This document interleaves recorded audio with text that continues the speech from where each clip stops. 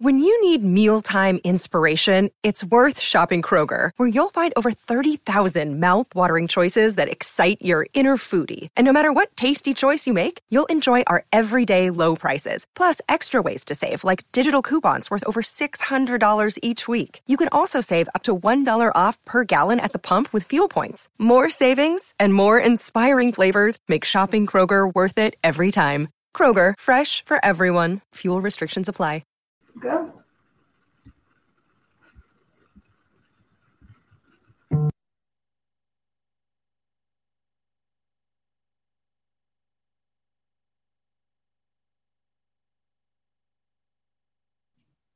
Off the Hook, airing on offthehooksports.com. Your home for real news, real opinions, and what really matters about Tennessee athletics. The Off the Hook podcast at offthehooksports.com or Facebook, YouTube, Twitter, or wherever you go for your favorite podcasts. Apple Podcasts, Spotify, Stitcher, Google Play, TuneIn, iHeart. Like, share, follow, subscribe. Off the Hook with Dave Hooker starts now.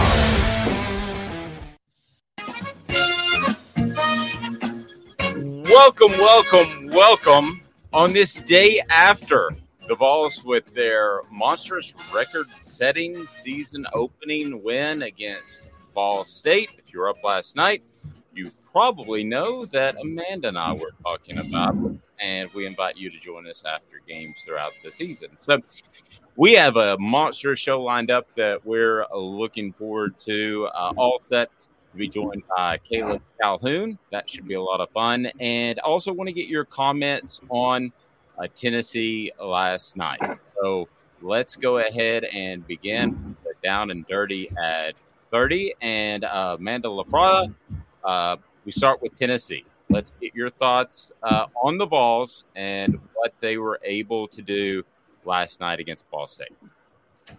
It's pretty impressive. I'm not going to lie. I was wouldn't say delightfully surprised because obviously I'm a rival fan. However, I would say I would be delightfully surprised if I were a Tennessee fan because I think that they did a very good job. Defense showed up. I mean, 2 interceptions. It's pretty good for a secondary that you considered, bottom of the SEC last year. So, I mean, very impressive all the way around. Just looked like a unit, looked like a team. Looked like, somebody that wanted to be there, a coach that was ready to be there. And what surprised me the most, and I thought was the biggest strength of Tennessee, was after the game, where reporters ask you, how do you feel? And what are you expecting for the team coming up?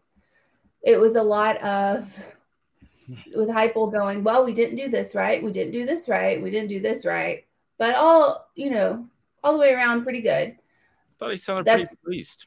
No, he was pleased, but also pointing out the mistakes that were made in a 59-10 victory, which a lot of people say every time Nick Saban does that, people are like, oh, he's just complaining, got to find something to complain about.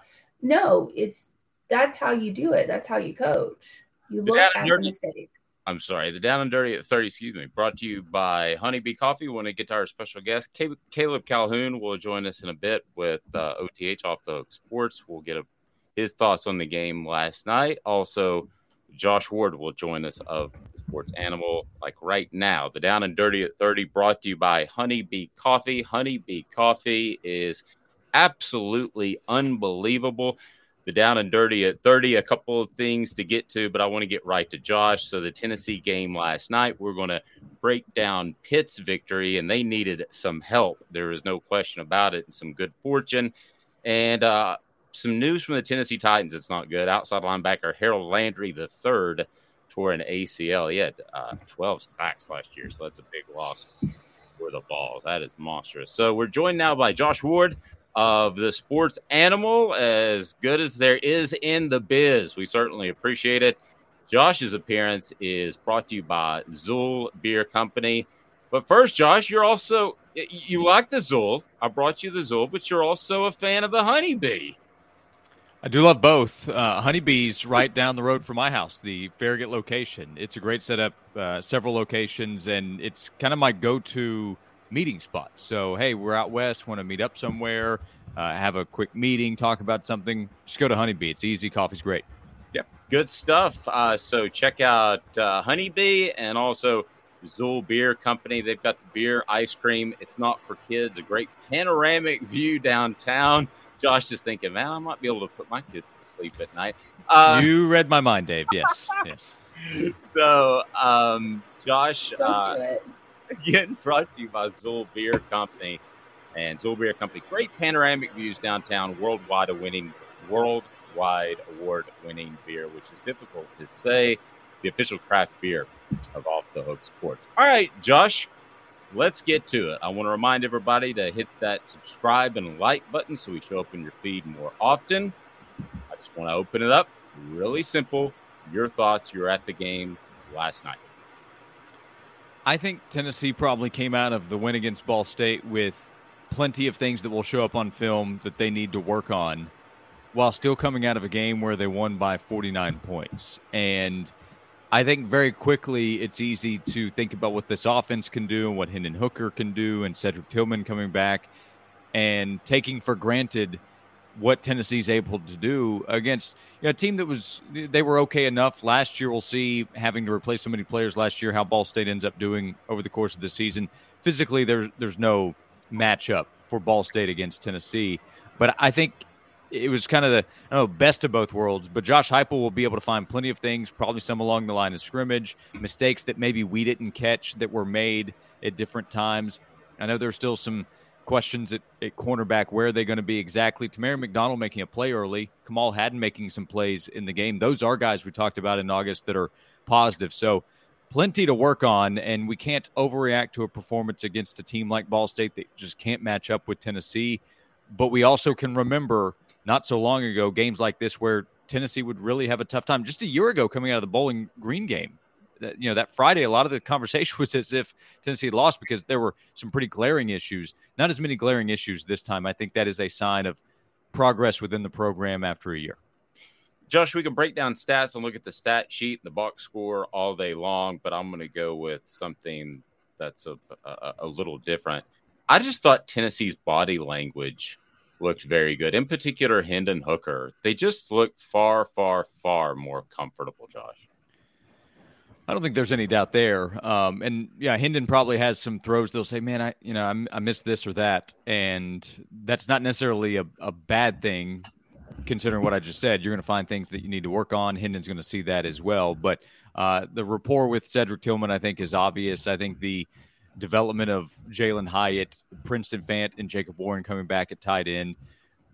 And Hendon's the guy. This time a year ago, he's not the starter. When I referenced the Bowling Green game, we were talking about Joe Milton. Now we're talking about Hooker, who had a full offseason to be the guy. So if you want to talk about comfort within the system or the chemistry that the quarterback's been able to develop with his teammates, it was there last year as the season went along. And you had veterans like Bayless Jones and Javonte Payton, who was a newcomer but had played a lot. So that probably helped. Now you're asking guys to step up in new roles or bigger roles. Brew McCoy's new to the team, but he's been in big college programs at USC, that brief stint at Texas. So coming into Tennessee, he does know what's asked of a player, a high-level player in a big-time program. That has to help. And then, we spent so much time talking about the culture over the last 18 months or so, and it's a word that's used too often. But I think it does apply to the standard. That's a word that has to apply as well, of what's expected day in, day out, internally, not externally, not what fans are saying about how many games they need to win. Internally, what needs to be done every day. I think there's a pretty clear understanding of that. Great. Amanda, jump in there. Oh, okay. So what were you most surprised about watching this game? I'm assuming you watched the game. I did. I was at Neyland Stadium. Oh, yeah. Cool. Good. I watched it at home. What were you most surprised about, pleasantly and not so pleasantly? Well, I'll start with maybe the disappointing surprise, if it would be that. And I don't know that it's a big deal. Part of it was probably what Ball State was trying to do offensively. And that's, Tennessee didn't get to the quarterback. And we knew going in that they would be quick throws, and they probably knew, hey, they've got guys on the outside, Byron Young and Tyler Barron and Joshua Josephs, who got some good time. So Ball State knew that Tennessee would be coming after the quarterback, but they still never got there. And I would have expected that would have happened. So that would be one that would be probably more disappointing. I would say that I don't know that it counts as a surprise here, but on the positive side, it would be that Tennessee really just kept it going. And I was still a little skeptical because of second quarter woes a year ago, but Tennessee through the first half to the start of the second half, they really just kept it going. And then when the backups came in, this is where I'm always skeptical in general. Are you really going to keep running the offense, or are you going to take your foot off the gas? And they didn't. They got to 59 points, could have been more potentially. And Joe Milton was able to go in and show, I think, some signs of progress there. I recognize the opponent. That the pass to Jimmy Holiday, that is not a throw that many people in college football can make. No, his arm is just, it's obvious. But when we talk about his arm, we're talking about bombs down the field. That was on a rope to Holiday, who's in stride, and where he catches the ball with the momentum of his body. That's one where you're making a play against an SEC defense, I think. So that's one where, like if you told me, hey, Tennessee's going to score 59 points, I wouldn't be surprised by that. But the way Tennessee just continued with its business, I was happy to see that last night. Yeah, and Josh, I don't know if you heard it in the press box, but on the halftime interview, Josh Heupel was asked about his thoughts, and Amanda made a great point that they stuck the camera right up his nose, which they did, but that's not really important. But it was right up his nose. But he addressed what you referred to, I think, and that was that last drive where I think the defense relaxed a little bit. And maybe that's that second quarter woes, but it did seem like maybe that touched a nerve with him. I thought to have as good of a half as they did, that was the first thing out of his mouth. Sure, and that would go back to coaches are going to find what they need to work on, and that's what you want. If you're a fan, that's what you want. You don't want Josh Heupel to just sit up there and, not that he would have, talk about how great everything went and there are no problems. I mean, some coaches are going to be different in their psychology of things, but I think most often they're going to go to that of, what did we do wrong? What are we going to find on film? What can I go yell at my players about? Because it's not going to be that easy against Ball State to start out the game with an interception by Tamarion McDonald and then an immediate touchdown to Jalen Hyatt and a quick celebration of, hey, this is how tonight's going to go. But I still say that it very easily could have been a 42-17 or 24 game if the players didn't keep the right focus for most of the time. I expect here's why if there's some kind of slip up or let down mentally, at times I don't I don't harp on it too much, because while I'm watching the game, I mentally check out for a little bit in that kind of game. And I would if I were a player, I guarantee, especially if I know I'm just that much better. So I expect there to be some of that within a game. But they got out of there with a 49-point win. So that's why I say if you can beat them by 49 and just cruise through the game and still find some things that you need to work on, because that's always going to happen. That to me is as close as you can get in the crazy college football world and in the mindset of a coach to the best of both worlds. Yeah, absolutely. So we know the Pitt game's coming up, and we watched Pitt last night, but dun, dun, dun. Go ahead. Sorry. Yeah, not really dun, dun, dun. If you watched Pitt last night, how are you expecting that to play out? And do you see where Tennessee is dominant in certain areas and will be able to shut down Pitt? That's my there. Yeah, shut down. I'm not sure. But, defensively, I think offensively, Tennessee is going to put up a lot of points. I think Tennessee will be able to move the football, and this will be a much better line of scrimmage test. So that will be one of our biggest questions, I think, going into this Pittsburgh game is Pitt up front defensively. They're going to try to come after Hendon Hooker and force some mistakes and create some pressure, and we'll get a better idea of where Tennessee is at tackle and pass rush, because that's just something Ball State had no chance and didn't even try that much. Pitt will try probably, and you have the coaching matchup between Narduzzi and Josh Heupel, where Pitt will be as prepared as they can be for what Josh Heupel wants to do offensively. I still think the Vols will find plenty of advantages and have a chance to go for 40-plus. I mean, they almost hit it last year with a quarterback change in the middle of the game. But defensively, Tennessee, Warren Burrell had some spots I thought where had a tough time. Pitt's going to see that and see, can they attack? Can they run the football? They have a couple of guys that showed on Thursday night that they can make some plays in the game. So line of scrimmage will be the biggest question going in, but my initial thought, a little more than a week before the game, I do like Tennessee going up to Pitt, and I plan to pick Tennessee, and I doubt that my opinion will change unless we hear something drastic personnel-wise with Tennessee, which I don't anticipate. So I think the Vols are in a good spot getting ready to go to Pitt next week, and Tennessee's going to have revenge on its mind a little bit. Pitt's going to have confidence because it knows, even though you have some personnel changes at quarterback and receiver and coaching as well, but Pitt knows, hey, we went to Knoxville last year, we can win. So you'll have confident Pitt coming off an emotional win. You have Tennessee with confidence for obvious reasons. Josh, I got one on offense and one on defense. I'm going to let you out of here. I know you got a busy day and a family to attend to. I want to start on offense. I thought it was pretty clear that Tennessee has settled on its two tailbacks. Dylan Sampson would be the third guy, but I think the first two were pretty obvious based on the first half. Yeah, that's coming back to trust in veterans. As the season goes along, let's see. They have legitimately really liked what they've seen from Dylan Sampson, but like I was talking about pass rush and what Pittsburgh's going to try to bring, well, that comes back to pass protection for Tennessee, and you're going to have more trust in Jabari Small, who's obviously the number one guy, and then Jalen Wright, who's played more. So let's see, does Sampson get more of an opportunity within the game to try to make a play, because that's his obvious upside for Tennessee. My guess is that they come back to being safer in protecting Hooker and protecting the offense, and then work in Sampson and Williams-Thomas as the season goes along. At some point, you still have to prepare as if somebody might go down, because that's the nature of the position. And we talked a few weeks ago about Justin Williams-Thomas. Still love his upside. Sampson, he's a smaller guy with more home run ability. That does fit really well in this offense. So as the year goes along, we'll see more of him. I'm not sure that we're going to see a lot more of him in Tennessee's first road game, in its first game against a Power 5 team. Josh, in the defense, lastly, I just want to leave you with this. As far as the defense, and I'm an X's and O's guy. I saw a lot of multiple fronts, a lot of twists and stunts that they were doing different up front. I wonder how much more comfortable Tim Banks is with this group, and now that he's had a year under his belt. Probably a lot more comfortable, and I do think more confident in more players. So we saw a lot of guys up front fairly early on the defensive line. The arrival of Joshua Josephs and James Pierce created some buzz in camp. We saw Josephs early in the game. Dominique Bailey is a player that we heard about over the last few weeks of camp.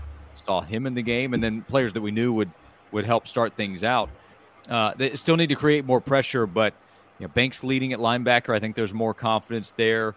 More players in the secondary to count on. Again, how high of a level can they play against elite receivers? That's a question to be answered later. But they didn't have any change on the defensive side in the staff. That had to help the players as they get ready to play bigger roles this season, and some transfers coming in and development along the defensive line when you have somebody like Rodney Garner.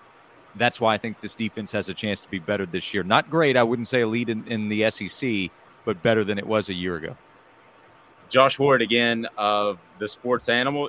Last thing, Josh, did you make your 5 a.m. workout this morning? I almost texted you, but it was a late game, and I didn't know what the traffic was like leaving Neyland Stadium. So, Dave, because I know that that's a judgmental tone, I did not. However, if you keep up with health science, sleep is also very important when it comes to that restorative sleep. And if I was getting up for the 5 a.m. workout, I was not getting the restorative sleep. So, no, I did not, and I gave a good reason why. I'm rocking 2 hours right now, Josh. I'm rocking 2 hours of sleep. I might have to swing by Honeybee, though, still on the way to the office. I promise you that. Nice plug. And tonight, to go to sleep, you got Zool Beer Company. The weekend is here, thankfully, too, and a big college football weekend. I can't wait for it. Best to you and the family, sir. We will talk to you next week. We appreciate it. You got it. Thank you. Thank you. Josh Ward is fantastic of the Sports Animal. You can hear him noon to 3 each and every day. And, yeah, I agree with everything that Josh said. I want to get to the comments, so keep them coming. We're going to get to all of them.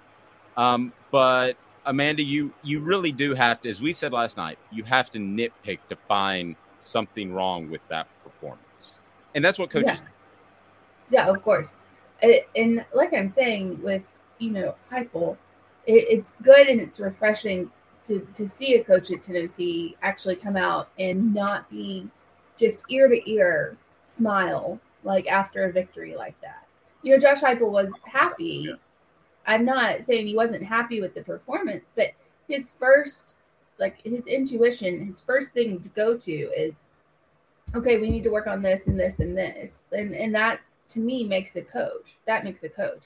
Not the, okay, here we are, you know, champions of life or whatever it was with Butch Jones. You know, yeah, I don't know if you know some of the behind the scenes stuff with Butch, but you sound like you do, because he was like that. I mean, he always pushed the positive trajectory of the program. Well, nobody wants to hear that when you're stuck at 8 or so wins and there are all kinds of rumors about practice behavior that was just abhorrent. The way he treated his players. So, yeah, I mean, he's a sociopath that wants to make sure that. Oh my gosh, why do you call him a sociopath? I know a lot of things about the Butcher that I'm not sharing, but the $8 haircut. Well, okay, let me take away the haircut. What is about the hair? Leave his haircut alone. Let me take away the sociopath part. Let me say, self-centered. He wanted everybody to think he was doing a better job than he was. And when in reality, that's the cool thing about sports, is at the end of the day, you win or you lose. Narcissistic is where you're going. Narcissistic is probably a better word than sociopathic. That is very sociopaths tend to commit crimes and kill people. So people think it's psychopaths, but it's sociopaths. Well, I can roll with that. I do think, though, that the point you brought up about Heupel and the fact that he was not pleased with a lopsided win says a lot about the standards that he has for this program. And that's what he should say. He shouldn't be out there, out in front, selling it as, wow, that was incredible. So proud of our guys. I mean, goodness sake, that's Ball State. I could play Ball State. No that's bragging about kicking a dog. I mean, that just did. I mean, it doesn't. So I thought his demeanor is funny, again, that you pointed that out, because we did the show before his press conference last night. And again, totally on the same page. That's what I came away with, is that he didn't just harp about how awesome things were. And I thought that was really strong. Honestly, if we're comparing dogs here, Ball State is like a Chihuahua. Let's be honest. I was going to say a little dog too, actually, but I didn't want to offend Ava, your little dog. Okay, she doesn't care, but she's like, Ball State's like a Chihuahua. She's not easily offended. She's very confident in herself. She is very confident. Ball State is like a Chihuahua, and you have, like, in comparison, you'll have Georgia, who's like a pit bull. So you don't ever brag about kicking a Chihuahua. It's not lie. Exactly. Well, yeah, exactly. I totally agree. And I got today's tough question. It is coming up, and it's brought to you by Pedigo of Chattanooga. Pedigo is a locally owned store where you'll be treated like family. As the region's foremost electric bike experts, they put their hearts into helping you find the perfect electric bike. They've got the service and all the good stuff that's right there at Pedigo Chattanooga. So we get to it now. It is time for today's tough question with Amanda LaFratta and Dave Hooker. We do our research. Have you done your research? We're working like heck. Today's tough question. What's the real debate? You sipping my Soupe Guadalupe? Exclusively on Off the Hook Sports with Dave Hooker and Amanda LaFratta. You drinking my sake kimosabi? Oh, my God.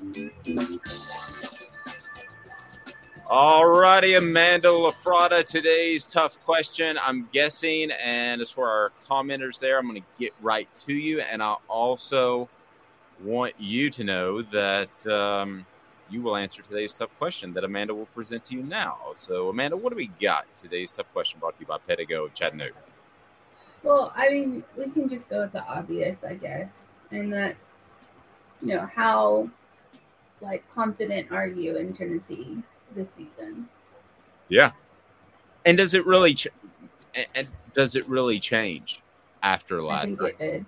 With you, it did, I think. With me, I'm still a little hesitant to change anything I thought preseason just because of the opponent in Ball State. But Let me know how you want to set that up. It didn't change. It didn't change me. I'm sitting over here going, Tennessee's going to beat Georgia this season. So no, I was expecting a victory. I wasn't expecting this big of one.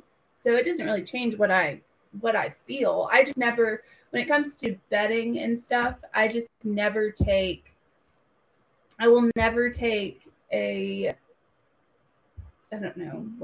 favorite. I will never take a favorite plus 30 plus points.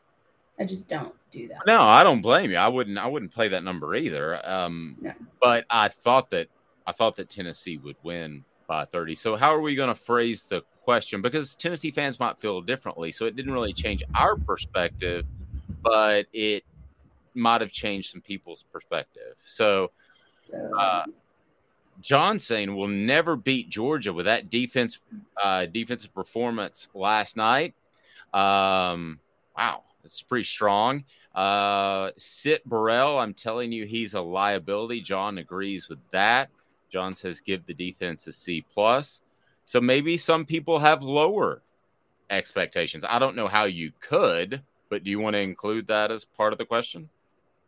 Yeah, I can. But the Georgia thing is I'm not expecting their defense to be that great just because they've had to replace literally almost everyone.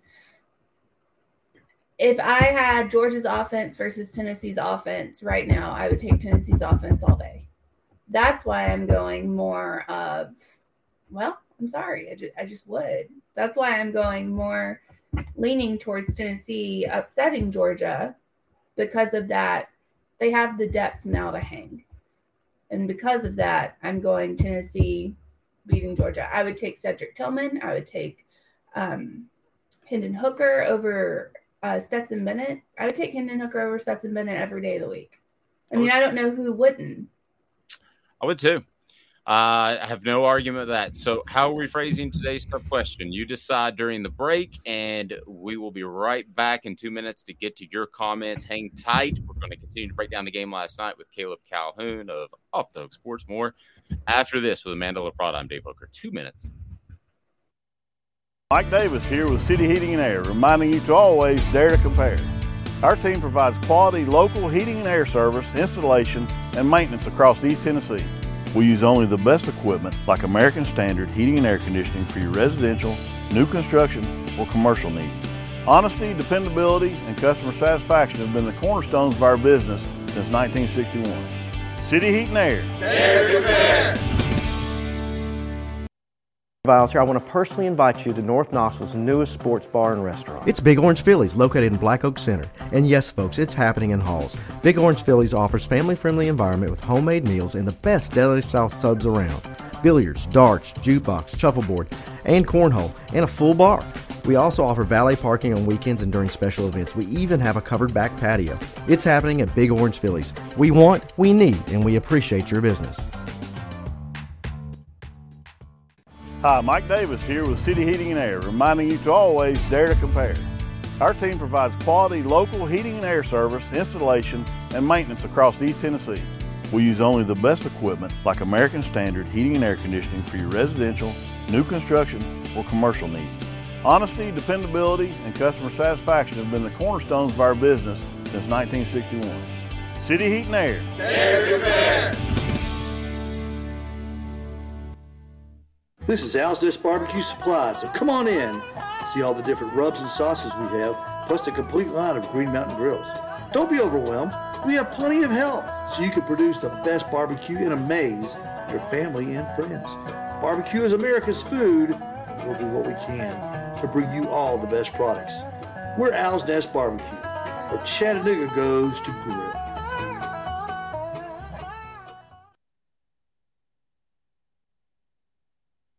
Do you want to own the more that owns every job? Then get to Vassey Lawn and Garden in Cleveland and get you a Toro. I'm David Vassey, here to talk to you about Toro. With a Toro Zero Turn, you'll get more out of every minute and you'll reach the finish line faster. At Vassey's, we like to say, no matter if you're mowing 3 acres a week or 11 lawns a day, homeowners and business owners alike find confidence in equipment they can trust from top to bottom. Vassey Lawn and Garden, Highway 60 North in Cleveland. Man alive, it's worth the drive. John agrees with Amanda. He says that our offense would be great, but our D still needs some work. She and I both thought that coming in. So that goes to today's tough question of expectations. Did anything change based off last night? John also saying if we can't get pressure on the quarterback this year without bringing the house, then it could be a long season. I think that's why they toyed with the multiple fronts, John, the twist and some of the stunts, and to give Pitt more to look at. Amanda, so how are we phrasing today's tough question before we get to the young, talented Caleb Calhoun of OTH off the field? I said, how confident are you in the Vols going forward this season? Not very. Losing 5 or more games, somewhat. Losing 3 or more, fairly confident. Losing 3 or less, and super losing 2 or less. Right. So based on, okay, gotcha.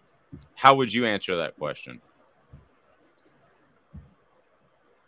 You want to think about it? You may bring Caleb in, get his thoughts, because you've got your thinking face on. I do. Just bring Caleb in. Ready and excited. Caleb's appearance today is brought to you by Craft Treats. Craft Treats has a full spectrum CBD treat, so it contains minor cannabinoids that increase the benefits of CBD. It's great for situational anxiety for your pet. It's fantastically awesome. So Caleb Calhoun is jumping on board now, and Caleb has a bit of a Wi-Fi issue and a dog that's apparently attacking him. So Caleb, we will do that another time. So Caleb has a Wi-Fi outage in his area, but I did want to get to and that's okay, Caleb. We'll make it up next week, buddy. But I did want to get to one of the things that Caleb mentioned in his column. It's on Off the Hook Sports. Please subscribe and hit that button and go ahead and like it so we can be a part of your day. We're here each and every weekday at 8:30. Amanda, one of the leads that Caleb brought up was that Hendon Hooker played incredibly well. What did you think about his play? And I'm going to kind of lead us down a path based off what he wrote. I thought he was exceptionally good. There are a couple of things that it's a couple of questionable passes, I think. But other than that, I thought he was really, really, really good. I'm fully confident in his abilities. Yep. And in a little more than a half, so they ran him out there in order to get kind of go through the rhythm of being in a football game, going through halftime. He was really, really good, I thought. And when you look at his stat line, it reflects that 18 of 25, 222 yards, 2 touchdowns, and also was pretty darn good on the ground as well, as he was able to score twice there near the goal line. So, Amanda, what Caleb led with, I thought was interesting, and it was, could this be the beginning of a Heisman campaign? Well, it is the beginning. It is the beginning of a Heisman campaign.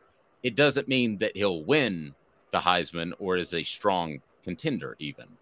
But yes, that's a good start to any season or any campaign of any sort. Well, when you have 2 passing touchdowns and 2 running touchdowns as the quarterback, I think that's a pretty good start for anybody. To be quite honest, his name is going to be mentioned in the Heisman, consideration until Tennessee loses a game. And if they drop a game, then his name will go out. We see it every year for a bunch of different quarterbacks, running backs, whatever. They're always mentioned in the Heisman talk until they drop a game. And then later on in the season, when everybody's dropped a game, they'll come back into the Heisman talk. It's all about who is the most talked about or looked at by game 11, pretty much, is who's going to win the Heisman. Yeah, and you don't win the Heisman in October. You just don't. And you certainly don't win it in September. So he could have a fantastic game against Pitt and he could have a fantastic game against Florida, but that doesn't mean he's going to even end up in New York if they take 5 finalists. And I don't think he has a realistic shot at winning the Heisman because the current Heisman Trophy winner is there. I think Hendon Hooker is a great story. I think he'll put up great numbers, but I don't think Tennessee's team's there with record-wise to have a realistic Heisman shot. I mean, you and I disagree on Georgia, but I think we do agree that Tennessee's a 9-win team. I don't think a 9-win team quarterback is going to be able to topple. Let's just say Bryce Young has another great year. Let's even say Alabama doesn't win a national title and they just have an awesome season. Still, I don't know how you couldn't pick him. I mean, I just find it very difficult for him to realistically be in the Heisman race. That doesn't mean he's not great. That doesn't mean you don't celebrate him, but I find it very difficult for him not to be, for him to be a realistic Heisman candidate. You? I don't see how he couldn't be a realistic Heisman candidate, just to be honest. I just don't. I don't see how. So you disagree? So you think he will be? Yeah, I think he's a realistic Heisman candidate, and we disagree on the Georgia game. So I think that will be where he really takes off. Interesting. So if Tennessee beats Georgia, then ultimately, he'll be a Heisman candidate. So I guess that's where we differ. I don't think that if they beat Georgia, yes, no question, he's a Heisman candidate and everything plays out. I don't see that happening, but if it does, you're absolutely right. There's no way of disagreeing with that. Let's get to some of the comments that we had. Chris, Jimmy saying, I don't see us doing any better than last year. Losing 3 or 4 games is probable. Well, but the team can be way better. So I don't necessarily agree with that rationale. The team could be better. Tennessee could still win 9 games, which means they lost 3 in the regular season. Even 4. They could lose 4. But this is a better football team, I believe, than last year, no matter what the record indicates. Well, at the end of the day, it's all about how you define success and how you define better. If it's just record that you're going for, then no. I mean, he could be right. They could be the exact same. But if you're looking at more like the intangibles of the game and you're looking at more of what they're doing on the field, then yeah. Yeah, so they're a better team. Be interesting to see exactly what does happen in that Georgia game. And you got to think that Tennessee, I'm not saying you hold back plays from Pitt or Florida or anything like that, but in the offseason that they want to make a huge statement, at least by being competitive, if not beating Georgia.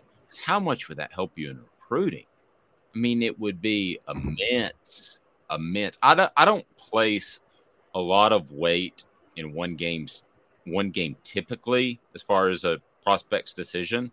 But given Atlanta, the vicinity, and the fact that Georgia's kind of that big bad team in the East that Tennessee has to topple, and that would get a lot of prospects' attention. I don't think there's any question about that. Yeah, I mean, beating Georgia, they were the national champions last year, and it's not like they're LSU, who were the national champions and then just fell off the face of the earth. They're good. They're still good. Georgia's going to be good. I don't think they'll be as good as they were last season. I don't think they'll really even be close, to be honest.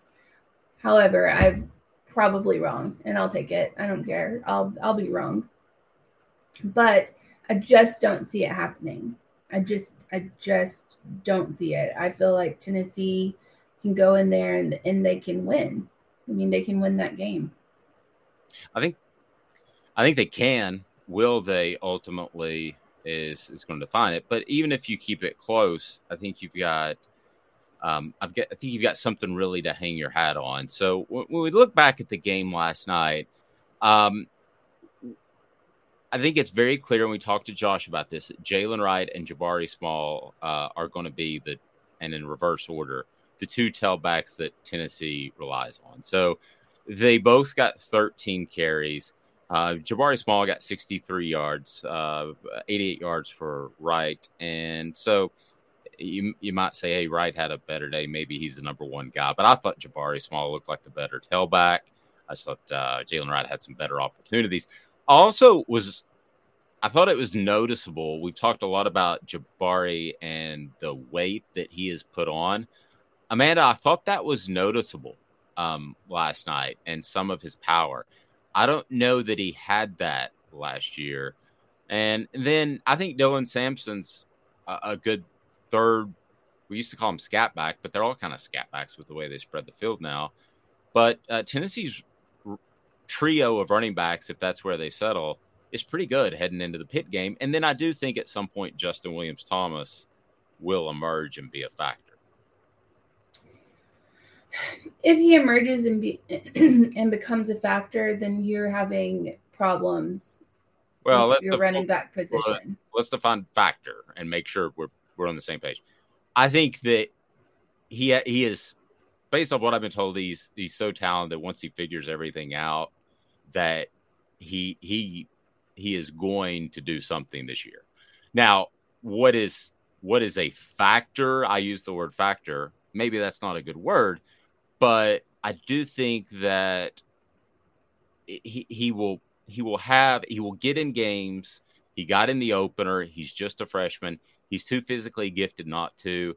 I think it's probably about pass protection, and I think he's a little unsure right now, which is a tailback you just can't be. But at the end of the day, man, he's so talented. But listen, if Jabari Small is your guy, I mean, where do you think Jabari Small ranks among the top backs in the SEC?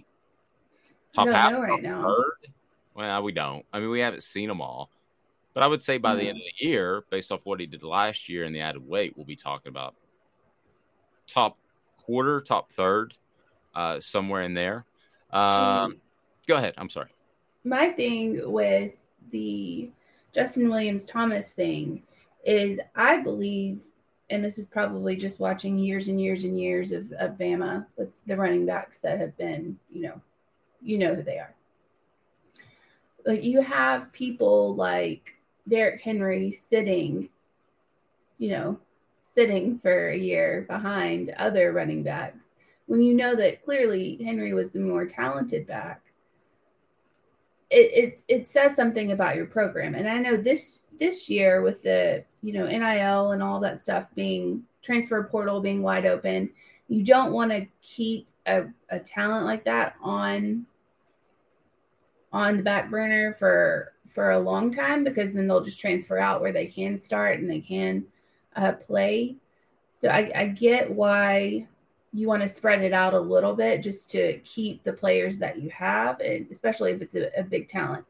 However, I think if I were a coach, Justin Williams-Thomas, I would redshirt him. I think you have enough depth.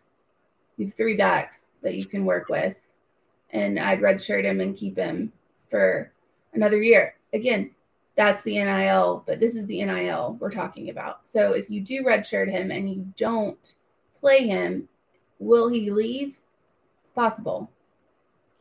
That's a good point. And Tennessee would have to make that decision 4 games in. And it used to be you have to made up some rule that he was injured, and you'd say some sort of hamstring pull. And it was a medical red shirt, and he could play in the first. But now it's just a clear cut 4 games you can play in and then red shirt after. So Amanda, when I look at, I think, so that's kind of the difference between my view of his impact this year. I think he will play later in the season. If they do redshirt him,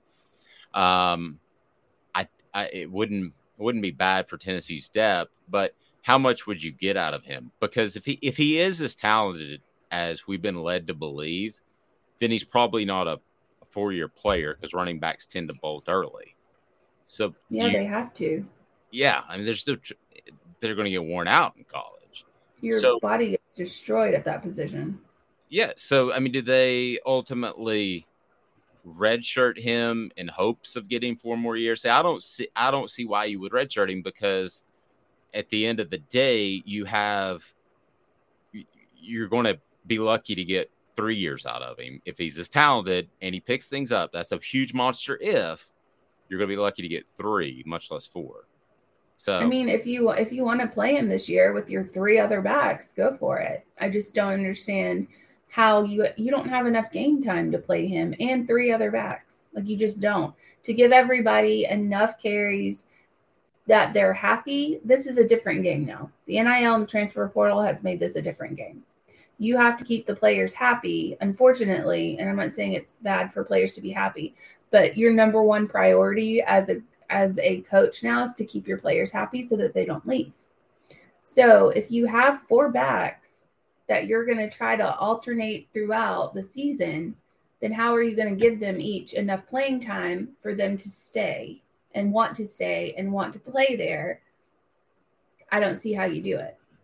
John says, smash that like button. I like where John's coming from on that. So let's get to the Pitt game. And I want to get your thoughts last night. So for those that didn't see it, they may have been in traffic, or they may have been at a party watching the game, or whatever. If you didn't see the Pitt game, it was a really bizarre ending in which Pitt avoided an upset against West Virginia. It took a tipped pass that was returned for an interception by Pitt. So kudos to them. But then West Virginia drives down and almost is able to score. Makes me think Pitt's defense isn't very good. I think they're good up front. I think they've got back end issues. What was your take on the West Virginia Pitt game? You referenced it earlier. I know we were focused on the Tennessee game, but your thoughts on Tennessee or Tennessee playing Pitt after what you saw last night? So the West Virginia Pitt game was very disappointing for Pitt fans everywhere, and taken to the message boards, they were very unhappy. What people don't understand... Might that lead us to message board bingo at some point? At some point, no, I'm not going to use any of theirs because they mentioned the coach specifically. So the offensive coordinator. So what people don't get about Pitt is they replaced their offensive coordinator from last year. He left. So did their quarterback. So did their star wide receiver. All gone. They're all gone. The quarterback can be replaced. The wide receiver can be replaced. A new offensive coordinator is a completely different ballgame. When you have an offensive coordinator that doesn't run the same type of offense, he runs a completely different offense. So when you have that kind of guy, or he focuses on different things, let me put it that way. When you have that type of coordinator change, you're going to have problems. Pitt's going to have problems. And yes, did they score? Yes. One of their touchdowns was, as you mentioned, an interception. I think they only had 2 passing touchdowns. Yeah, go ahead. Most of them were running back, like 2 running back, 2 passing, and then whatever. Yeah, it looked like West Virginia could move the ball very easily, and I think that if West Virginia can move the ball easily, then I think Tennessee will be able to. Now, I don't know that you're going to see the running game be as effective as it was against Pitt. Pretty much guarantee you that it's not going to be as effective as it was against Ball State because it's a much better opponent. I mean, Pitt's very good up front on both sides of the ball, but I do think they lost a captain defensively, a linebacker. They're struggling linebacker-wise and also secondary. Yeah. Well, and I did a write-up on them. That's what I saw. Yeah, I mean, I think they had real issues in their whole back seven, including the linebackers. Did he? I'll apologize. Did he get hurt last night, or was it before the game? No, they lost him last year. Oh, okay. He transferred out. Sorry. Okay. The whole back seven to me looked like they were discombobulated at times. Now, again, they had the interception, but that was a weird carry-on pass. It should have been caught by the West Virginia receiver. It was not, and then 6 the other way, and that changed the whole facade of it. So as far as a gambling line, Amanda, do we have an official pit line? Does it change after they play the first game? I don't know. I do want to get to that if you can, because I know you know a lot more about gambling than I do. So we're going to try to hook up with Caleb Calhoun again in 2 minutes. Stay tuned. Off the Hook Sports. Go ahead and hit that like button, hit subscribe, and we'd love to be a part of your day each and every morning at 8:30. Back in 2 minutes. Caleb Calhoun of Off the Viles here, Viles Automotive on Callahan Drive. I've been selling cars here in East Tennessee for 27 years. In that time, I've come to realize it's not about the car. It's about you, the customer. So I'm here to take care of you just like family. Good credit, bad credit, you name it, we can get you taken care of. If we don't have it, we can find it for you. We go across the country to get any vehicle that you want. And here at Viles Automotive, we don't believe in fake numbers. We just give you great deals. And as always, we want, we need, and we appreciate your business. Do you want to own the more that owns every job? Then get to Vassey Lawn and Garden in Cleveland and get you a Toro. I'm David Vassey, here to talk to you about Toro. With a Toro Zero Turn, you'll get more out of every minute and you'll reach the finish line faster. At Vassey's, we like to say, no matter if you're mowing 3 acres a week or 11 lawns a day, homeowners and business owners alike find confidence in equipment they can trust from top to bottom. Vassey Lawn and Garden, Highway 60 North in Cleveland. Man alive, it's worth the drive. This is Steve Rain. I own the Midnight Oil and Michelin Tire Direct service station here in Ottawa. It's not a fancy place, never has been, but it's a clean place with clean restrooms and good folks who work here. We sell gas and fix cars, nothing glamorous, but we love what we do, and we're going to keep doing it for a long time to come. There's not many real service stations left, and that's a shame. We're the guys just like the guys back in your hometown. We'll fix your tire, change your oil, and put a new set of Michelins on your car. If you want a Twinkie, you'll just have to keep on going. Thanks for the business.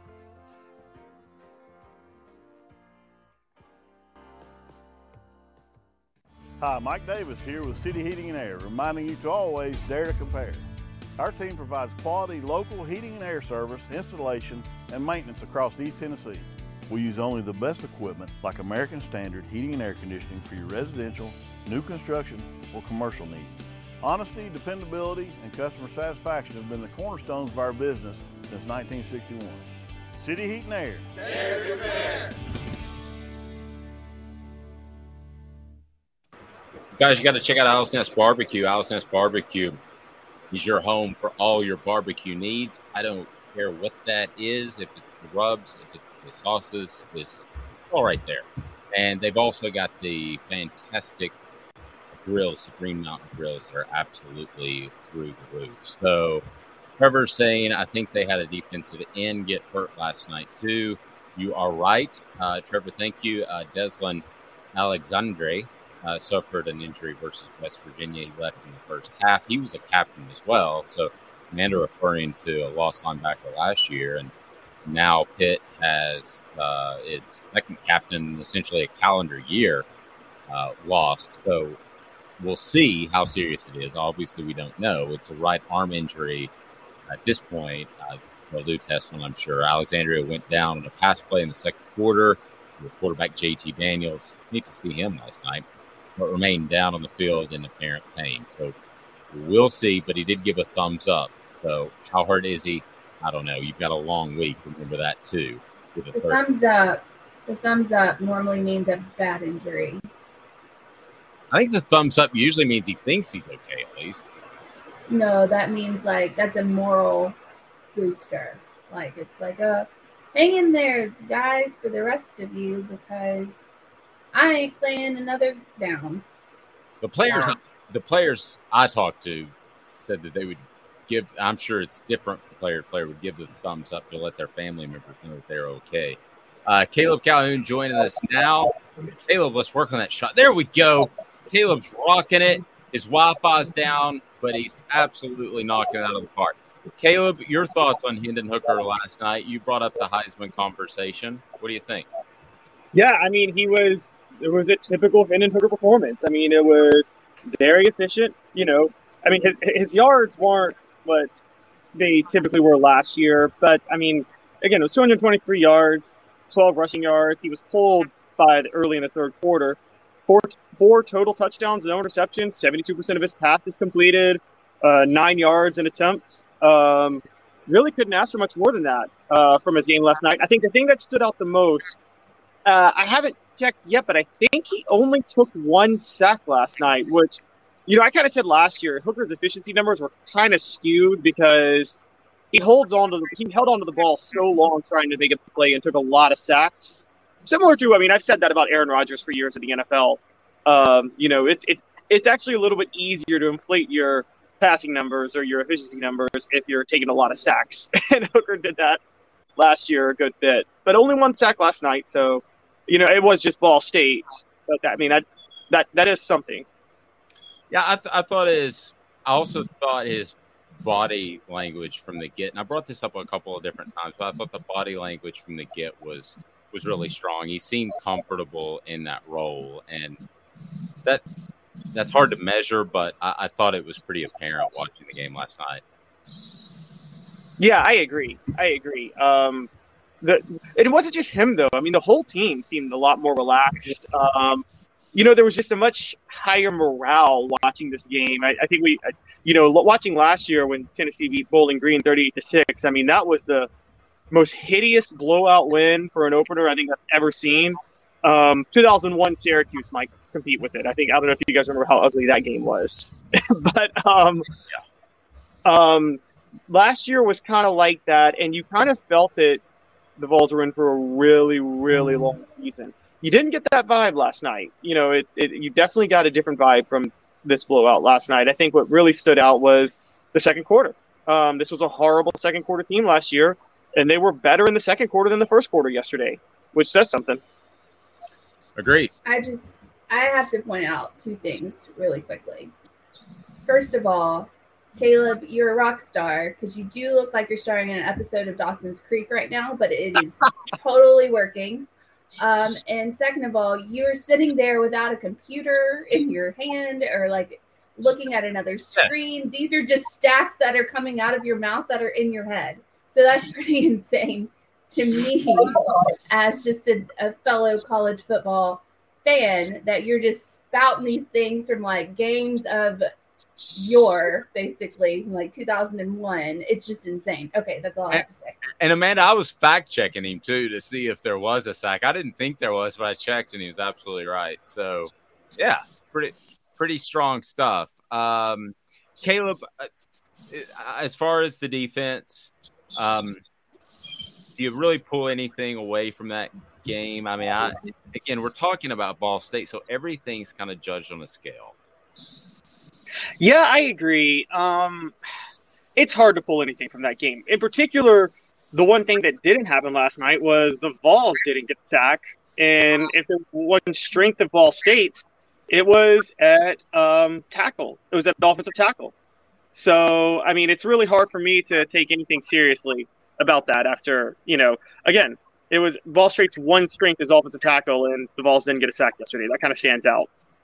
Gotcha. All right. So what a great column on the rapid reactions that you can check out. It's still pertinent, even though it's no longer rapid. It's the next day, but it's still very pertinent. Anything you're rapid. It's less than 24 hours. That's rapid. Rapid-ish. We'll go rapid-ish. Caleb, anything you got cooking in that noggin of yours? Not off the top of my head. I will have a few things later today. I need a little more time to digest, what happened. It was such a late game last night, but yeah, probably some sleep. I'm working on 2 hours, Caleb.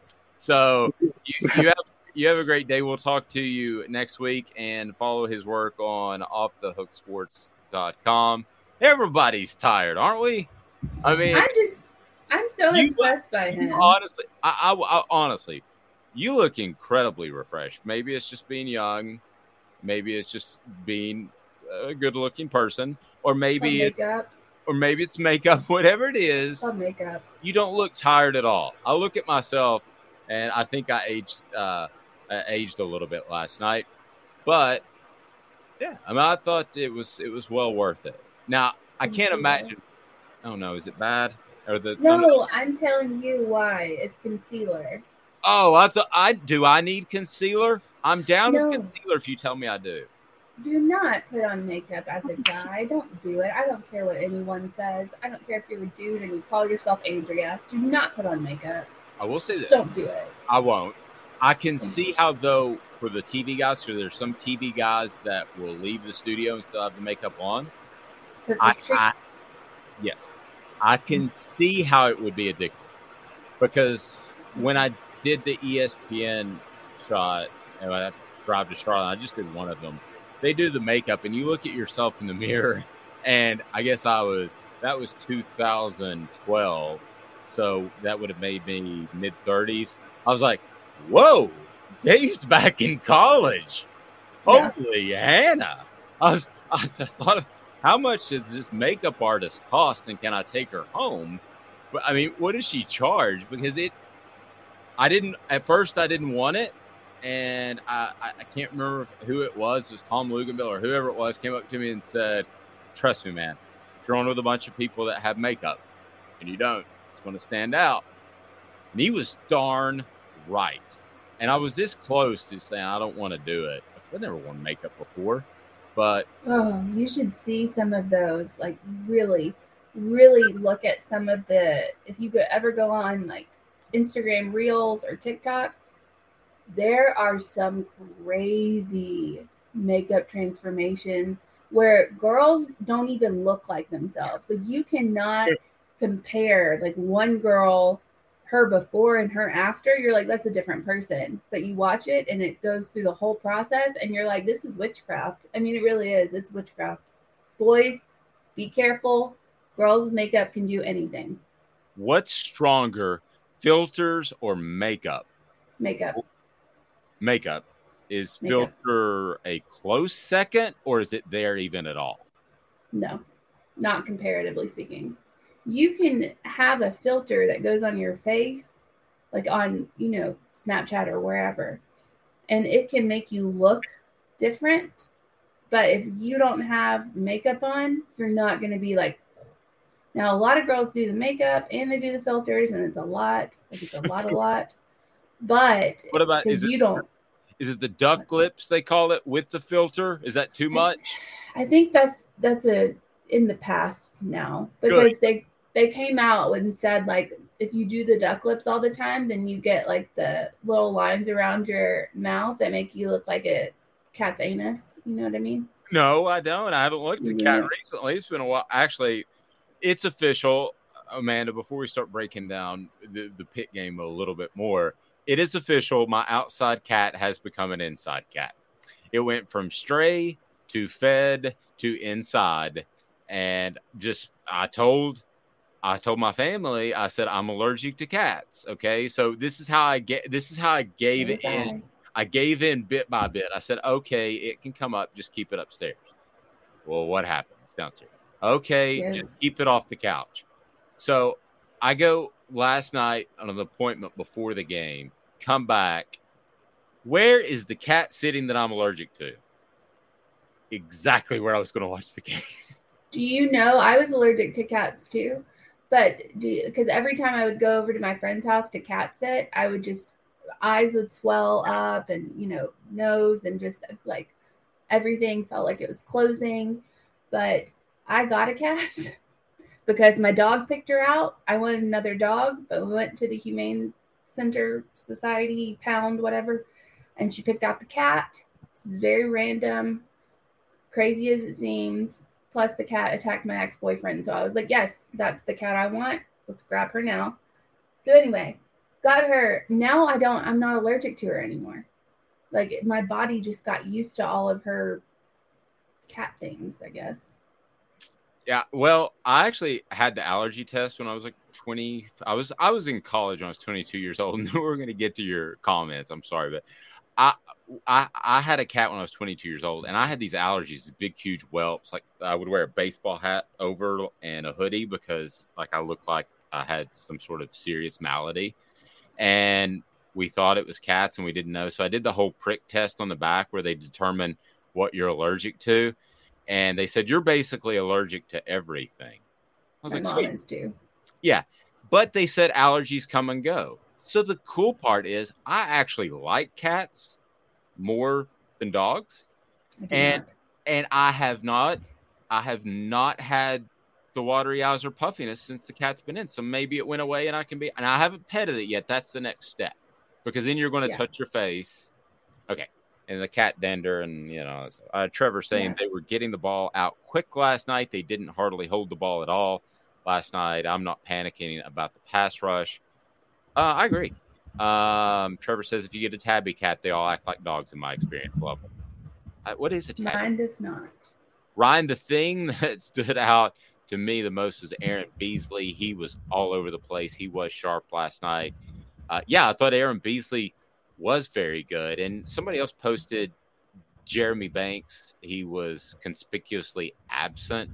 Well, I mean, he's not going to make monstrous plays each and every game. I think that's getting a little ahead of oneself. And but I do think that Jeremy Banks and Aaron Beasley, based off the way he played last night, will be a pretty good duo for the Vols. Ultimately, Beasley is still a bit more of an unknown commodity, even though he is a senior, because we know Banks' upside. Do we know Beasley's upside? I'm not sure that we do, because we've seen a lot of these guys. Jabari Small is the prime example, and Jabari Small in one offseason went from a good small tailback to a good. No pun intended. That's right. It was a matter of time before I did that.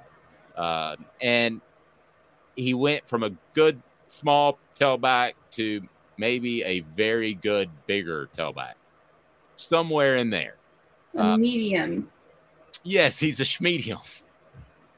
like the shirt that Coach Lance sent me, which is a schmedium. If I wore it out, gosh, I would love to be a large, but I don't think that's in the fold.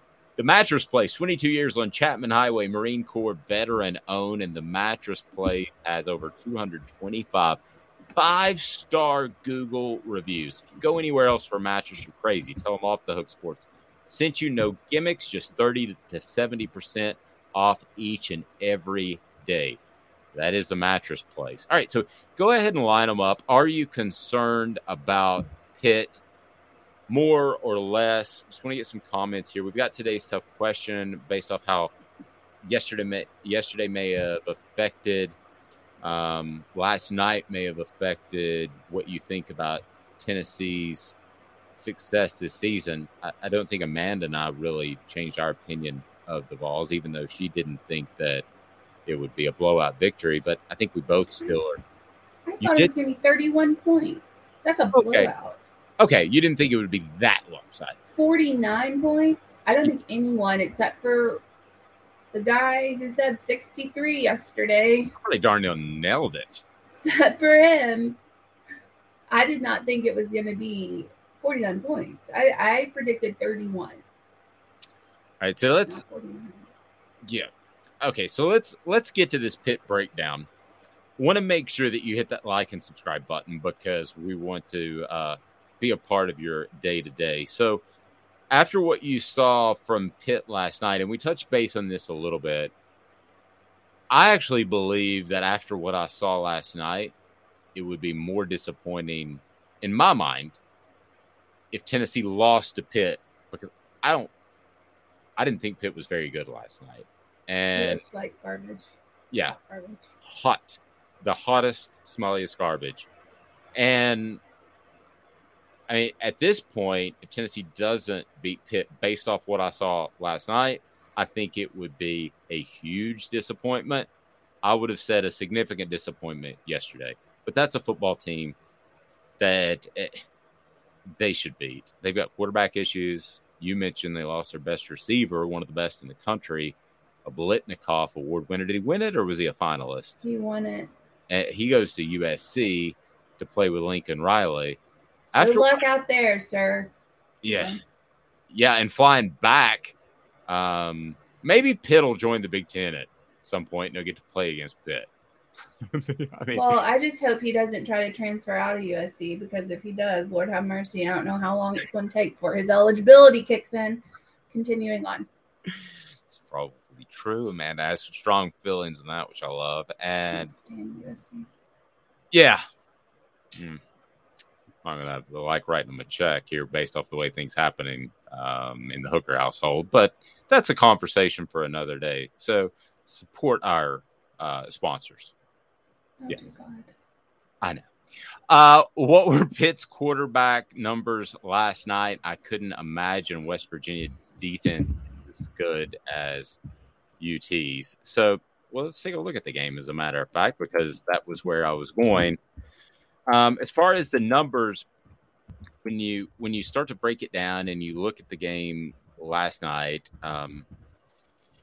the numbers I thought told half the story. I really think that based off what Amanda said, that they just looked bad. I mean, they didn't look ready to play, and that was the problem. But you asked for the numbers, I'll give them to you. So as far as the numbers, JT Daniels, let's start with what West Virginia did. JT Daniels, he was 23 of 40, 214 yards, touchdown, and an interception against Pitt's defensive backs. Now, again, that interception, I want you to keep in mind that was a carry-on pass. It was tipped. I mean, it should have been caught. It's an Auburn-like interception. It's an Auburn-like interception, which means it shouldn't have been intercepted.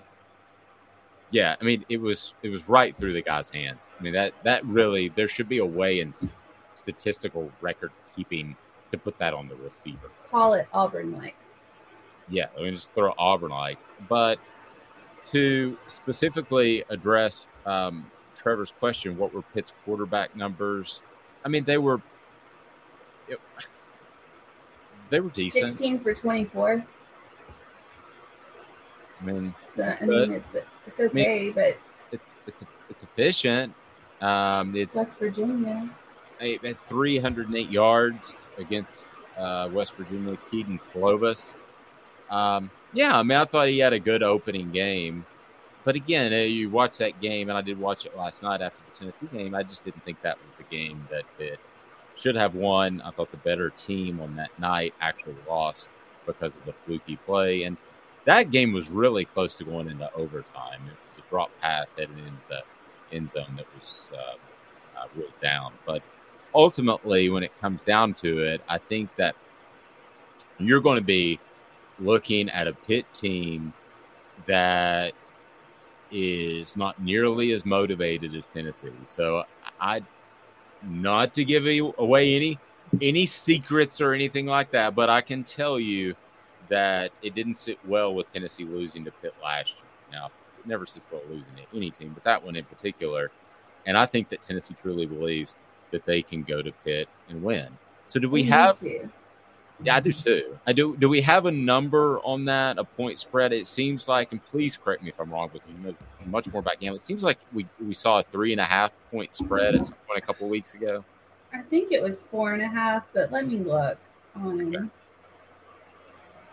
Yeah. Let me look. 1 second. You know, that's one of those numbers. This is why I don't gamble. Okay. Because that's one of those numbers that I think is an easy Tennessee pick. So that means that it probably will be right about the number. Because Vegas. Well, it probably changed. Yeah, I would think so, based off what happened. Dave Hooker, any relation to Hendon? Yes, he's my nephew. If you see the everything about Dave and Hendon it's like spot on. Like you can tell. Like you can, I mean, I think Hendon has some red in his hair a little bit. He does? Yes. Yeah. Facial features all the same. Yep. Same, you know, and skin tone. And I tan so great. And you can just tell by looking at my skin tone that I'm an incredible tanner. Trevor. That's sad that you don't even know how to say that. Continue on. Trevor's saying that I can't stand the whole state of Cali. I kind of like Cali. Daniel feels confident.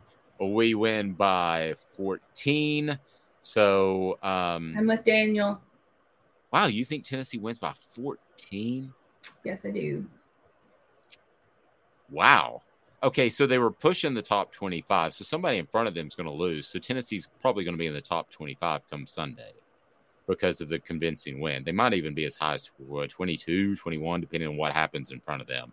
This could be an overreaction, and that typically happens. Well, it's not an overreaction. It's the proper reaction. You've actually seen a game. Yeah, that's not an overreaction at all. Exactly.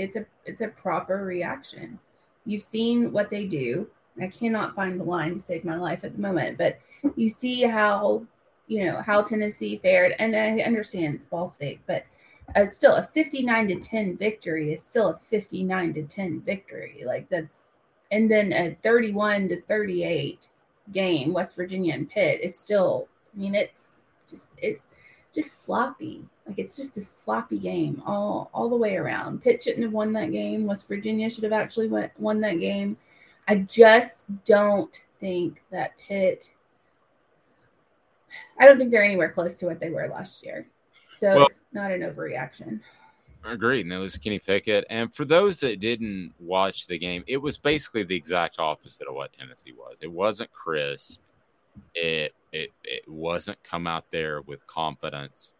And at the end of the day, I did find it Pitt a 4-point favorite now, according to Vegas Insider. I don't know. Are you sure? Go by. That's what I'm looking at as where it's moved.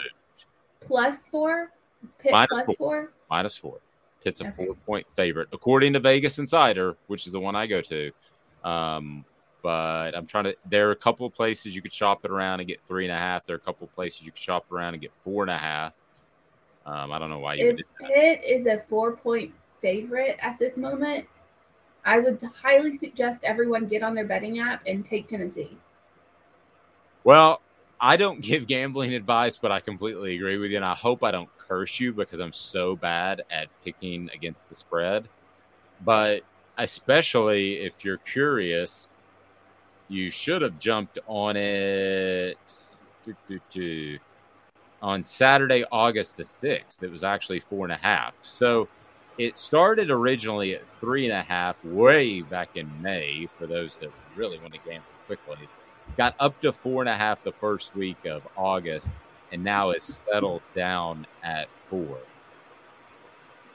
I'm not going to say 14 points, but I'm pretty darn close. I think Tennessee wins by double digits. So be sure to hit that like and subscribe button. We'll have more Pitt talk all of next week, and we're certainly looking forward to that as Tennessee plays a real opponent. I mean, last night was neat. You got the flyover, you got the light show, you got all neat. Well, I mean, it was what I thought it would be, and basically what you thought it would be, just a little more so. So, I mean, it was a great way to start the season. Kudos, Vols. I don't mean that to sound trite whatsoever, but ultimately they'll be much more tested against Pitt. We would both neat. Who uses the word neat? Do I use the word swell? Okay, no, that's 1950s. Let's not use the word swell. But just neat is very 1990s, like Clueless era. Oh, like the Clueless Alicia Silverstone? Yes. Oh, that was like my first. That was one of my first crushes as a young man. That's nice. When that Aerosmith video came on. All right. That and the Faith video by George Michael. This is a G-rated. I just said I stopped and looked at the pretty girls. That's all I said. Okay, well. I did. Today's tough question is brought to you by Vassy Lawn and Garden. Man alive, it's worth the drive. I'm sorry. Not today's tough question. I'm losing my mind. It is. We can revisit that right now, though. Yeah, hit it. Hit it for me. Keep me straight. All right. So, how confident are you in the Vols going forward this season? 0% are not very confident. So that's pretty good. 0% of people are not very confident. So no one is, whatever. Coming in second is super confident, losing less than 2 games. That is an 11 percentile. Fairly losing less than 3 is our winner at the moment, 45%, and somewhat losing 3 or more is 43.2%.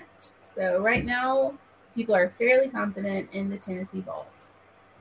Dakota's saying yes. Tennessee is going to kill Pitt, especially if Pittsburgh plays like they did last night.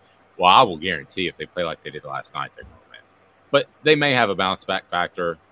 I don't know the internal They're not so for bad. their team. It's tough for me to think you come out in an opener, and I would have said the same thing about Tennessee had they come out flat last night. You come out in an opener, and it is a rivalry, the backyard brawl. You come out in an opener flat with the whole offseason to prepare. That tells me something about the culture of your football program. Tells me you shouldn't be ranked, and that's why preseason rankings don't mean anything. Yeah, you shouldn't be ranked at 17th or whatever they're ranked at. It's ridiculous. I never thought they should have been either. Completely agree. And it'll be interesting. Could they drop in the rankings? Because I think that they will. They might be in the 20s. Because I have known voters over the years, and some have the mindset of you basically reset each and every week as far as how you – now others do it more like a slotting system, and they'll bump people up. But for the ones that like to reset it, Pitt will drop out of the top 25 for a lot of voters. They'll at least drop into the top, or they'll at least drop into the 20s, I would say. Like the lower, probably like 24-ish, but they'll drop. Maybe not completely out of the top 25, but they'll drop for sure. Dakota said you also have to think about it. Tennessee isn't going to open up the playbook against Ball State. I disagree with that a little bit. I thought they opened up the playbook more defensively to give Pitt more to worry about. And then I think they look at what they were successful at, and they'll actually call that down. So on the defensive side of the ball, I think they showed more. On the offensive side, did they show anything new? Probably not. I would be stunned. But I think you show Pitt more to prepare for heading into this week, and I think that's what they did last night. All those multiples that they ran that I mentioned earlier, those are eventually going to be called down to what they do best. But Pitt has to prepare for all of it, and we'll see what they're able to do. So I tell you what, how about a little message board bingo, Amanda LaFratta? What do you think of that? Are you excited about message board bingo, or are you going to beat me down? Because it is time for message board bingo, and message board bingo is brought to you by our friends at Viles Automotive Group. It's all about integrity. Viles Automotive Group, man, they've got financing, they've got the service department, keeps you rolling. Shopping made easy because they have great selection. Most people don't. Amanda LaFratta, it is time for message board bingo. All right. So, terrible coaching. Wow. Hold on. Terrible coaching performance so far. You're allowed to, in this role, you're going to learn you're allowed to have a scratchy voice because you probably talk more during your average week now than you probably ever have in your life. And you're doing a great job. Thank you. I typically, though, after the show, I put my headphones in and I just listen to my book, and then David will come and say something, and I'll be like, "What?" Yes. I'm like, "What do you want?" I'm listening to my book. Anyway. Okay. There is some decompression that goes on with this job. So yes. Terrible coaching performance so far. Offensive playing calling. That first series was a joke. And then top it off with dumb trying to draw offsides. Wow. Blank coach back to the dink and dunk. And this is SEC. This is an SEC school. Is it based off last night's game or a game last night? It is based off of, I can't tell you that. Oh, well, I mean, okay. Well, that's they've already played. Okay. My hope is moving forward with games to be played, message board bingo gets a little easier on Dave because Dave's self-confidence is waning. So, so you're not going to tell me if they played last night. I told you what conference it is. You told me it was the SEC. All right, just repeat the front end. I just need like the front sentence. All right, terrible coaching performance so far. Offensive playing, calling. That first series was a joke. Then top it off with dumb trying to draw offsides. I'll tell you what. I'm struggling. I do not know who it is. I hate to just. Favorite team in the SEC? I don't have a favorite team. Okay, what kind of? Oh, Missouri. Yeah. Very nice. I do not like Missouri, and Okay. even Amanda doesn't know why, and deep down inside, I don't know why either. But I just don't like them in the conference. All right. You don't like change. I didn't. You're half right. I didn't like Texas A&M, but they won me over. So you're 100% right. Because I didn't like Texas A&M. I didn't think they felt like a Texas school. I had a couple of conversations with people who had been to College Station that said they are an SEC school. They feel like an SEC school. I was like, okay, well, I'll take your word for it. I still haven't been there. All right. So I'm 1-0. All right. Fire Sig ASAP. Guy thinks it's the 80s. Coach is an idiot for hiring this clown. Coach is an idiot for hiring this clown. Fire Sig. I don't understand the word you're saying. What? Fire. Sig. Oh, Sig. Like cigarette. Sig. Yeah, Sig. ASAP. Guy thinks it's the 80s. Coach is an idiot for hiring this clown. Wow.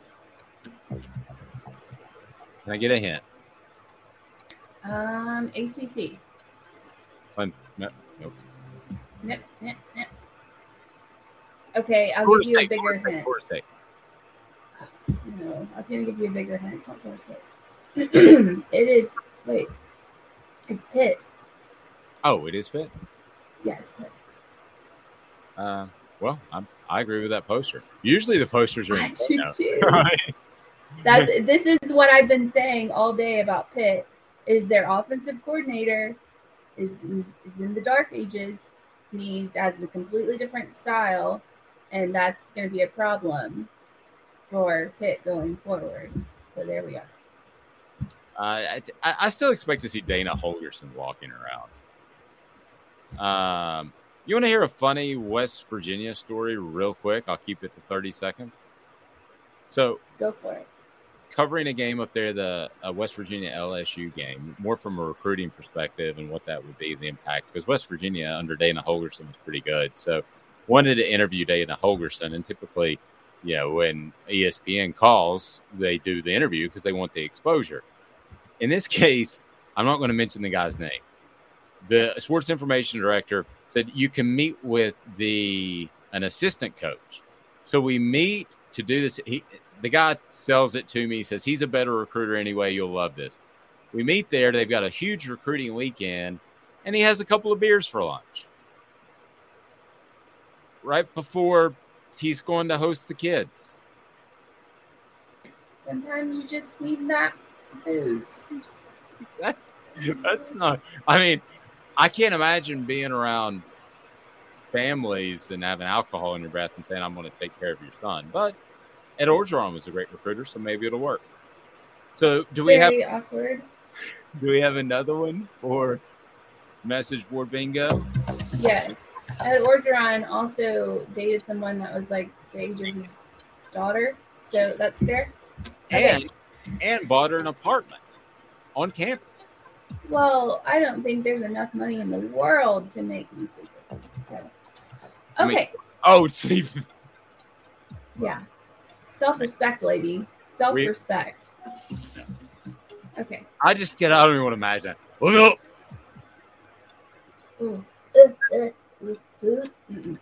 Nope. There's another story I can't tell about Ed Orgeron. Oh, please, dear God, no. I'm going to throw up. Okay. I don't think I can I'm going to give you 3 posts from this specific fan base. I don't think I can take another 12 games of this. Some ... stuff here from Clifford. What's our coach's buyout? In all honesty, how don't you fire the offensive line coach? What improvement? Can I have a hint? Big Ten. So is one more. Is this based off an Ireland game? I can't just give you things. Okay. Well, then. Hold on. This is the same game, but the opposing fan base. Okay. I'm going to go Nebraska on the first. Okay. Same game, opposing fan base. Nice job by our dumb head coach. We ran one time in the last 3 possessions, up 3 points. I've been a head coach guy, but this is some serious coaching malpractice. So is that Big Ten, same game, opposite fan base? that has to be Northwestern? If I'm right, I don't feel like I'm right. Is it Penn State, Purdue? Yes. Okay. All right. That makes a lot more sense. All right, because yes, the first half I felt decent about my chances, and then as you continued, I felt worse and worse as we went along. So yeah, Penn State was the first comments. The show's flown by today. They tend to do that during football season. We're staying with you a little longer than usual because we got to get to this day in sports history. This day in sports history. Putting things in perspective, exclusively on Off the Hook Sports with Dave Hooker. You're so old. When you were a kid, rainbows were black and white. And Amanda LaFratta. New kids on the block just called. They wanted you as a backup dancer. All righty, Amanda. You have to go first. Oh, in this day? Okay. Yes. It's funny you say that because I'd never pull one up, and I just always play off you, but I was goofing around last night, and I did find one that I thought very interesting. In 1973, do you know who Billy Martin is, by the way? I do not. Okay. Billy Martin is the guy that you've probably seen in a highlight that ran off the field to an umpire with the Yankees back in the 70s. Okay, so Billy liked the booze.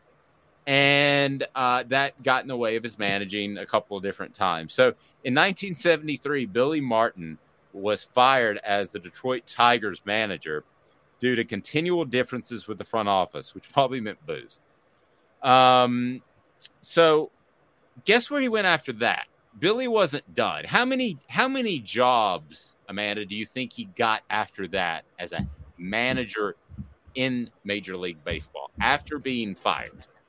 5. Half right. 10. No, not that kind of half. Half right. Okay. I'll explain to you why you're half right. Okay. He got 8 different jobs after that. 5 of them were with the New York Yankees. They hired him 5 times. He's like George Costanza. They would fire him, and then they'd bring him back and fire. I knew the Billy Martin story, and I think he passed away actually due to a DUI. And I knew a lot about Billy Martin, but I would have guessed. So he drove drunk and killed himself, basically? Yes. Okay, because I was like, how do you pass away from a DUI? But okay, there we go. Yeah, just kind of just soft pedaling it a little bit, I guess. But yeah, it's been, gosh, it was way back when. It was 2014, I believe. I'm sorry. It was 25 years before 2014, so it would have been like 99. So it's been a long time ago. That's anyway, 15 years. That is, yes. Yeah, 89. 89. There we go. You get old, they all run together, Amanda. It's your fault. It's your fault for working with somebody as old as me. I mean, I'm practically falling apart. I don't feel like that's accurate. Thank you. You can't blame that on me. Oh, I thought you were saying I'm not old. That too. Thank you. You're welcome. But you fished for that one, didn't you? I did. Jimmy said Billy and Steinbrenner and their arguments were public and funny as heck. I would have given anything to cover that team during social media days. Like, that would have been awesome. All right. You wouldn't have to. I bet they'd air their dirty laundry out there. Yeah. They just have the press conference in a hall, and Billy's already had a couple of pops of scotch. All right. She's Amanda LaFratta. I have sports history. Oh, I'm sorry. You go. This day in sports Lord history. Have mercy. Okay. So yesterday, I didn't know this was yesterday, but I'm going to pull this up. 15 years ago, yesterday, and I guess it still counts because it's the first week of college football, App State defeats Michigan at home, at Michigan's home, in the big house, and it was a wonderful day for everyone in sports.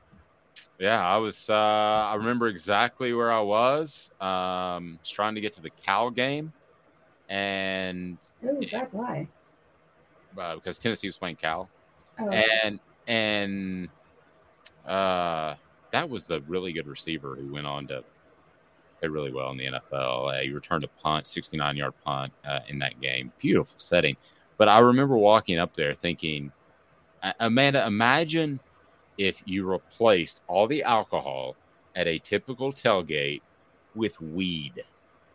That is what that fan base was like. Everybody was chill and having a good time. There was a hippie. Cal? Yeah, Cal. Oh, yeah, duh. So there was a hippie, like literally up in the tree protesting something. He was completely nude. So you look up, that's not a good view. And I took my wife to that game. We both looked up, but was he well groomed? I looked away too soon. I don't want to know. Don't want to know.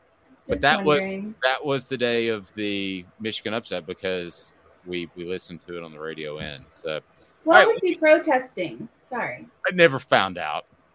Okay, was it Razors? Was it football? It had nothing to do with football. It was just, I guess it was like a political protest or maybe a campus protest. But maybe he was PETA and he was protesting the use of the pigskins. Or bacon. But ultimately, my wife did ask around. And yes, Trevor, I do like Cali. I can't help it. But I don't. My wife asked around and she couldn't find it. I understand why people don't like it. I mean, it's just well. Did you hear like they're trying to ban California's banning like gas powered cars or whatever. Just they were going all electric in like 10 years or something like that. But then directly after was like, no one charge your electric cars. We're having power grid issues. I was like, this sounds like it's going to go real well. This is terrible. You would have been stunned by the percentage of electric cars that were out there. I wouldn't. I was in Cali a couple. Oh, okay. I mean, 2020. Yeah, I was pretty blown away. All right, we'll be with you at 8:30 on Monday, and we're looking forward to that. Caleb Calhoun will join us again. We'll get a breakdown of the weekend. We'll have everything out there for you. A lot of good games, including that Oregon-Georgia game, 2 ranked teams. So that's I'm going to do my picks, too. Just going to put out my picks. Now? All right, go. No, not right now. I was going to put it out later today. Perfect. She will win you some money. She will. That's Amanda LaFratta. I just don't gamble because I get too nervous. But if I did, I would do what Amanda said. So Trevor says, go Ducks. I don't think they have a chance, but we'll see. She's Amanda LaFratta. I'm Dave Hooker. We'll see. You do think they have a chance. I like Trevor. Trevor and Amanda. Trevor and I are on the same wavelength here. Groovin'. Fly, duckies, fly. I don't think they actually. Quack. All right. Have a fantastic Labor Day weekend, everyone. Oh, wait. I have one question before we go. Sorry. I'm dragging this out. So if you're an Oregon fan and the Georgia fans bark at you, do you quack back? I don't know, but I'm going to leave it on that note. The mic is getting dropped off the Hook Sports. Nice line.